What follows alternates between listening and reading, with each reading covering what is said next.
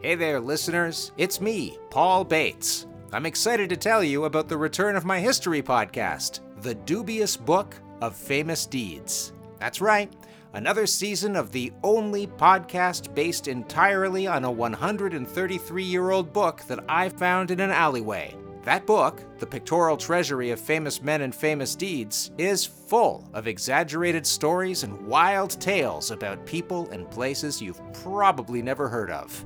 Each episode, I'll share a chapter with a funny and talented friend, and together we'll fact-check, ridicule, harshly critique, and maybe learn from these tales as seen through the eyes and worldview of Victorian England. Join me for 12 more chapters where the stories are wilder. Molten lead is landing on his face and his shoulders and pouring down his throat. A 94-year-old man doesn't die. The deeds are stranger.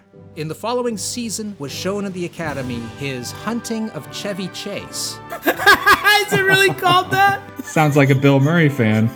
And the facts are wronger than ever before. Featuring some of today's funniest actors and comedians like Marty Adams and Tim Baltz. So this guy was kind of a five-tool failure. He couldn't really get anything right. I couldn't have said it better myself. This guy sucks at everything. Ashley Botting. Oh, you do not want to be conquering people when you've got dysentery. You can't have it. Brandon Hackett. They were well received by the natives. Is that historical fact, or is that just sort of one of those, like, what do you call them, lies? And more.